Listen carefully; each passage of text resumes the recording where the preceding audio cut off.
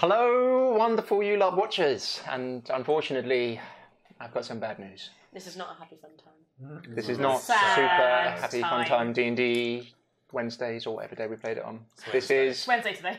Adam is a very silly sausage and has managed to lose another episode. It's the rituals for everyone. Annoyingly, it was a really good episode as well. So we're going to do a recap and then we're going to do a prize. And the prize for this episode is the best of prize. Not only is it a random set of dice, I am actually going to give away my metal black and red lucky dice. How do I win those? Pardon? I want lucky black and red dice. I'm going to enter the competition. We should enter the competition. Quick, There's make dice fake at all. profile. Yeah. Hey, Vanguard, that's a cool little thing you've sent us. I love it. Right, so let's do my apologies to start with. So what happened in the episode?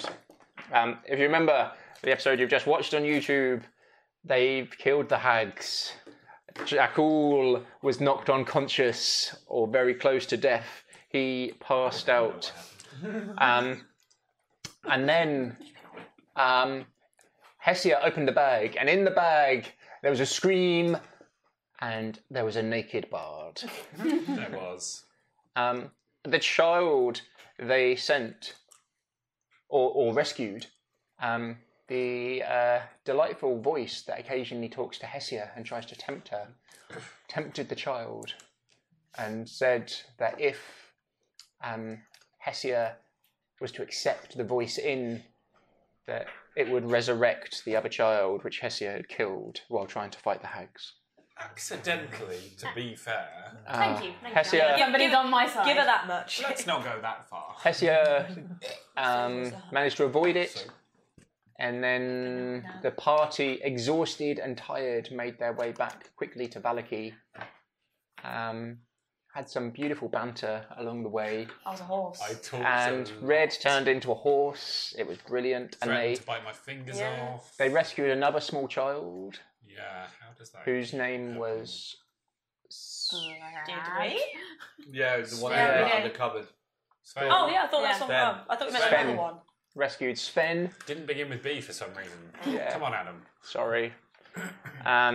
Made it back to Valaki and did some illusionry to make the horse look like a cart and snuck past the guards That was and to made make it to them the... look like a cart. The horse could just be a horse. No one was looking for a horse. And then snuck in and then got to the stables and then in the back door of the Blue Water Inn. You did miss out the most important parts, which is that I could not walk from the mill to Valaki barefoot. Yes. No. So there was one member of the party who was not using their boots by virtue of being unconscious and strung over a horse. So I borrowed the boots. And didn't give them back. That's not true. I left them in the inn for Somewhere you. where I was If not. you choose to not go into the inn, Attached Nice to blue it off. was logical. Yes, yes. So the You could have competition left them is... You have to come up with something that also happened in the lost episode on their journey, and it will become canon. hang on now. No, wait a second. No one will be able to argue it, and I shall pick it. And I shall post you my very own set of dice. So that'll be on YouTube, or message us on ULARP, and we'll give it a couple of weeks and we'll pick someone to be the All right, best. everyone, we've got to get writing. Or on the podcast, my again, apologies. Strahd You became our need to friend. mention the missing werewolves. That's kind of important. Remember, he went to look at the Vistani. Oh yeah. Yes. Oh, yes. So on your way back, Gabriel flew over the Vistani camp, and the two werewolves were missing. They're gone. Your There you bodies. go. Your bodies were gone. So again, my apologies for that, everyone. Dish Pickle says, I think the episode got lost in Lake Valaki.